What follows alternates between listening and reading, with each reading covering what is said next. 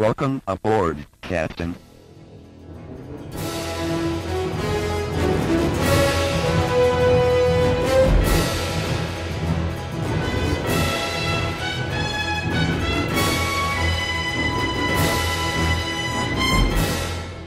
Welcome back to the Star Trek Minute, the semi-daily podcast where we talk about and celebrate Star Trek III: The Search for Spock, 1 minute at a time. I'm one of your co-hosts, David Stoker. And I'm your other co-host, Chris LaSalle. Hello, Chris. David. Happy Monday. Yeah, man. It's another week. Oh, happy Labor Day. Yes, it is. It's hopefully everyone has the day off, and if you're working, hopefully it's a short day. We'll be barbecuing while you're working. Yeah.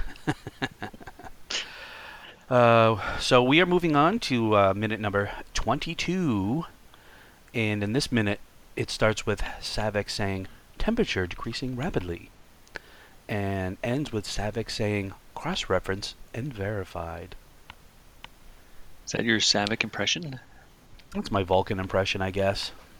Yeah, but it sounded a little Saavik-y. I could see where you're going. So, we had Keith on last week, and, it was great talking to him, and we talked about the Grissom and how we love the, the design, and I know there have been discussions in the Federation about whether it's cool or, functional, and it's all been a great discussion, which has been fantastic, but I'm struggling a little bit with the acting in this, and I don't feel like it's as crisp as Wrath of Khan was, and particularly in this scene, it bothers me a little. I feel like this is a set, and not all of the acting. I'm not going to go overboard and say all the acting is, it's terrible, or, and I just sometimes I feel like they say things, and I feel like that just sounds like you're just putting the work in. Are you talking about everybody, or someone in particular, or? Not everybody particular. I mean, I feel like Robin Curtis she does a really good job as Saavik as well as she can. And I know that again, there's been discussions on that whole thing in the Federation as well about, should they have just invented a new character, and should they have tried to get Kirstie Alley, or should she have played Saavik? And I know that's a big discussion, and one that I'm sure we'll have continuing on as we go through the movie. But I feel like she does a. I don't want to diminish her acting throughout the whole movie, and I feel like this scene just is a little clunky. Yeah, I don't. Well, I think I mentioned that Robin Curtis. I've warmed up to her. Not yet in this minute, but I think in general, having watched Search for Spock many times, and then most recently when I watched it getting ready for the show, I warmed up to her. I'm like, oh yeah, okay, she does a good job. But I think but you're right. There's something about this scene, and maybe it's David. That's true. Yeah, I didn't know if I necessarily wanted to go there and be like. So there's a scene in Star Wars that Chris and I joke about a lot, and it's the one where they're heading towards they just made the trip to Alderaan, and you're laughing because you know where I'm going with this. And, they're making the trip to Alderaan. They get through, and they're just about to get to the Death Star, and Obi-Wan Kenobi goes, that's no moon, it's a space station. And Han Solo, Harrison Ford turns around and goes, it's too big to be a moon. It's like such a quick, like almost like bad acting line. Like, I love Harrison Ford, Han Solo, the whole thing, so I'm not like diminishing his role, but it's just like one of those things. It's like you can see he just sort of put in the work. He didn't really. It's such a funny line, and the way he does it is funny. And I feel like David is sort of playing that sort of. He's playing the character kind of thing. Like it's just not. He played David great last. Maybe part of it is the attitude too. That I'm not like buying his character. He's now happy-go-lucky David, where last time he was very skeptical of Starfleet, and here he is going hand in hand with Starfleet and being like, hey, look at its temperature, it's it's snow, it is snow, and I just feel like Happy David is not doing it for me. See, so you miss whiny David. I think I do miss Whiny Dave. I feel like I bought into that character. I bought into his prejudice against Starfleet, and we saw the budding relationship between him and Kirk. We saw the start. The seed was planted, but I feel like we've come too far, too fast in that sort of his trust of Star. Now it's like I fully trust Starfleet. Yeah, I think I think we talked about it earlier in the show that we're missing some stuff. That like we talked about the novelization, Vonda McIntyre's novelization. That there's a whole bunch of background that happens before this scene and before the the captain's log scene that opens the movie, and a lot of that was setting up. I think part of what you're talking about, we really didn't get to see in Wrath of Khan. You see this reconciliation with David and Kirk, right? But we need to see like that one or two more scenes of, maybe the Kirk saying, hey, good luck on your, expedition on the Grissom, because, David switched the Grissom from the Enterprise, like, that kind of farewell and good luck. And you could use that moment to kind of start to turn David from, well, now he's not that crank anymore like he used to be. Now he's excited about going off on this journey. We're reinforcing that he's okay with his dad, that kind of stuff. It's not that I don't. Yeah, it's not that I don't buy that he's he's excited to go on this adventure, and maybe that's what it is. Maybe we're missing that one scene, that bridge between Wrath of Khan and here that gives us sort of the, I still don't trust Starfleet, but I'm so excited to go on this mission to. It's my world, and I really want to see what's going on. Like, I get that sort of excitement, but I feel like in the, last week in episode 20, minute 21, and in this one, I feel like he's just, I feel like he's happy-go-lucky David, and I'm just not buying it. I understand why he's excited. He's checking out his planet, right? Yeah. No, I get it. No, I totally get it. We went from, first gear in Wrath of Khan, and we're already in fifth gear here, and I'm like, well, what happened in between to make him that way? I feel like he's too trusting, too quick. All right, I'm with you. So, my prejudice aside of David's change in attitude, I feel like we learn a couple of things in this minute. Particularly what's going on with the planet. So there's some interesting things going on with the planet, and we find the tube, and we find out potentially, and I know this was a question for me at the end of Wrath of Khan, is when they fire the tube out, the pod out, and the photon tube, and what happens to it? Like, how does it land? And David gives us that answer, or potentially an answer. Like the gravitational fields in flux. Yes, so he says, gravitation fields in flux. It must have soft landed. Very soft. Yes, I would say so, because it does not crash. Right, it's upright. It's clean as a whistle. Yep.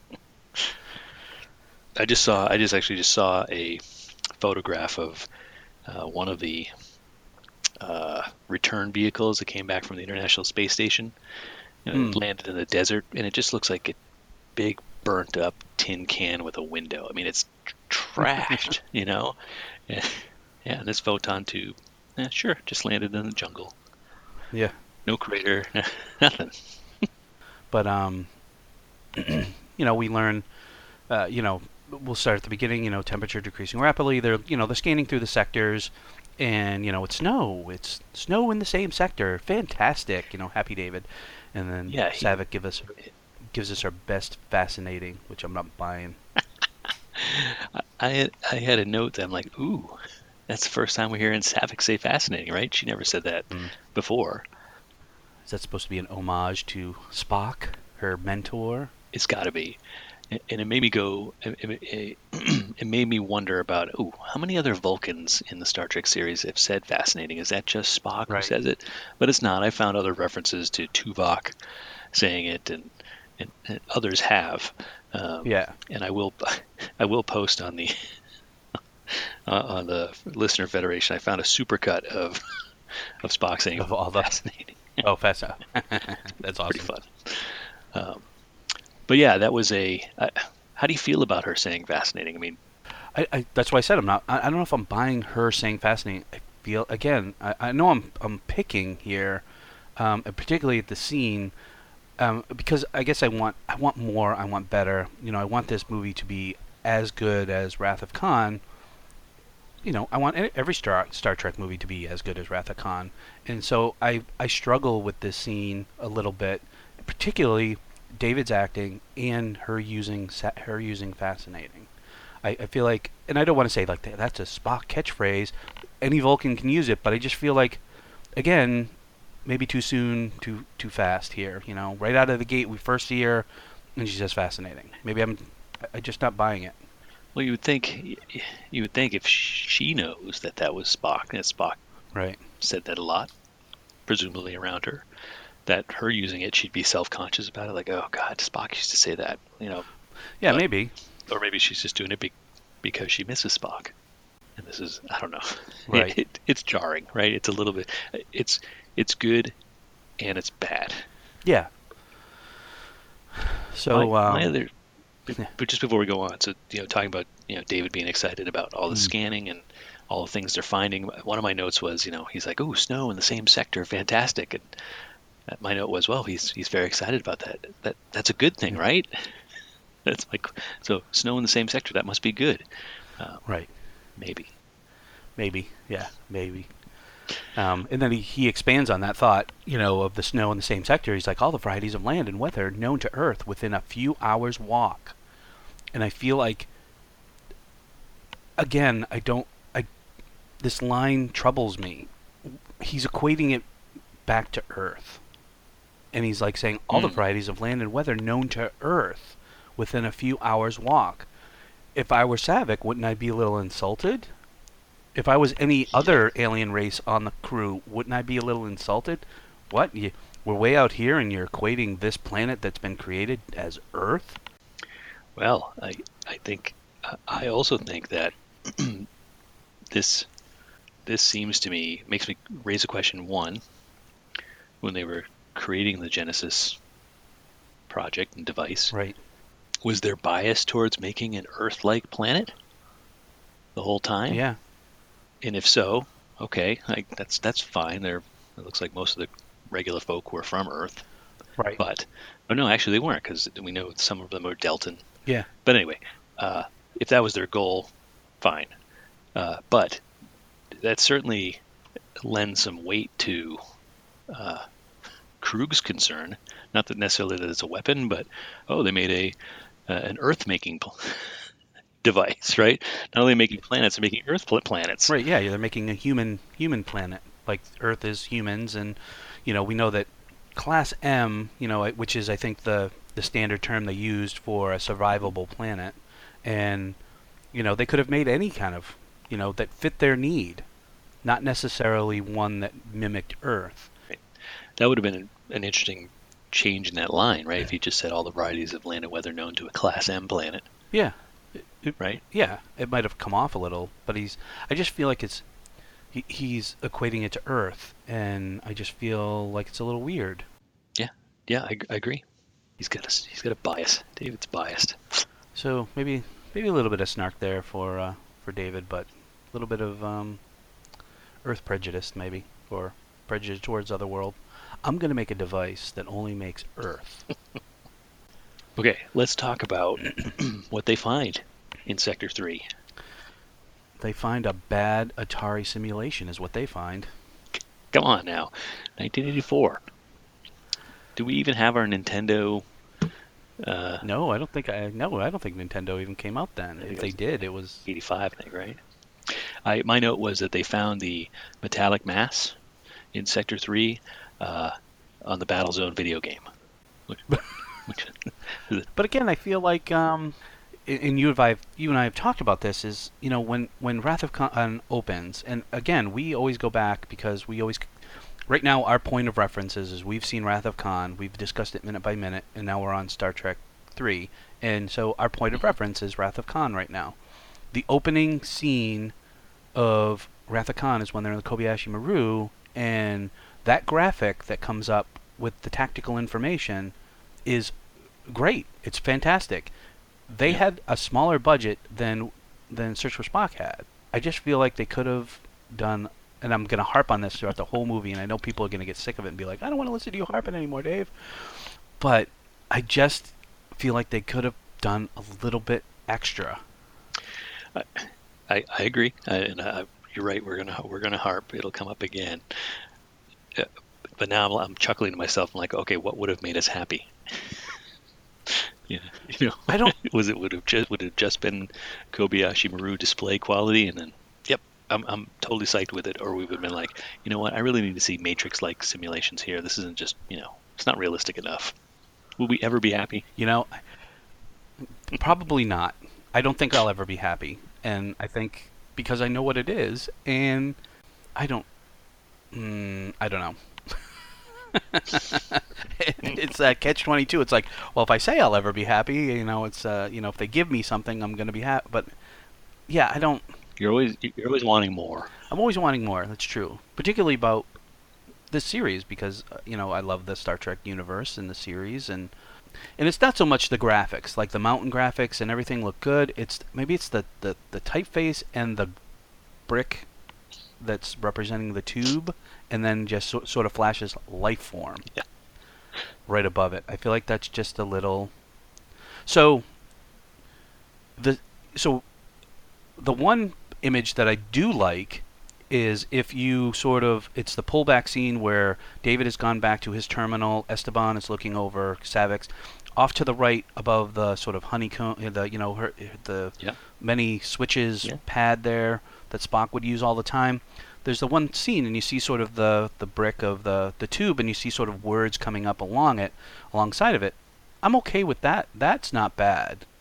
I just feel like the brick with the life form flashing above it just feels a little bad. It makes me think of the Atari ET video game for some reason. Yeah. I did while we're talking about it. This particular display. So they did like a close range scan. Yep. And the scan comes back, says metallic mass, 2 meters long, cylindrical, terminium. And I never really paid attention to that. And getting ready for this minute, I'm like, wait a minute, what is that? Is that just saying is that like terminate, like this is the end of the scan? So I went and looked that up. Terminium. Yep. There's not much out there. Apparently it was a metallic alloy used in the construction of Federation Mark VI photon torpedo casings. That's it. Well, there you go. So very specific to this film and that model of photon torpedo. Terminium. I can't even pronounce it. How do you pronounce that? Can you tell? I don't know. I'm not even going to try. Damn it. I'm going to leave that all to you. Terminium. Terminium? Sure. Terminium. Yeah, that works too. Terminium. Cinnamon. I have another note. This is going to be starting. I'm going to start putting check marks in the plus column for Robin Curtis. Okay. As David is saying, it's a photon tube, and the gravitational fields are in flux, must have soft landed. While he's saying that, Saavik is in the foreground, and no reaction. And my note was like, oh, Robin Curtis is doing a really good job playing a Vulcan, showing no emotion. Because you would think you'd get a reaction here, like, oh my God. So I'm going to chalk one up to Robin Curtis in this scene. Yeah, I'm not, again, my rant at the beginning of the minute is not about how good of a Vulcan she plays. And I know that's a discussion that we're going to have continually. Again, we're going to compare her to Kirstie Alley and her reactions, and Robin. It's natural to compare the two, and I agree that her playing a Vulcan she is good at playing a Vulcan. Do you think it's easy playing a Vulcan? Do you think you could do it? I don't know if I could get all the emotion off my face. Yeah, I don't know. I mean, but even again, Spock. There were times, the raising of the eyebrow, and I know that's not emotion, but it's definitely a reaction. So I feel like there's limited reaction. You just can't smile or become angry or whatever. or react. Like, well, I guess like you said, reaction. Then raise eyebrow, sure, but like, no one's mouth is falling open. Right. No gasps. Yeah.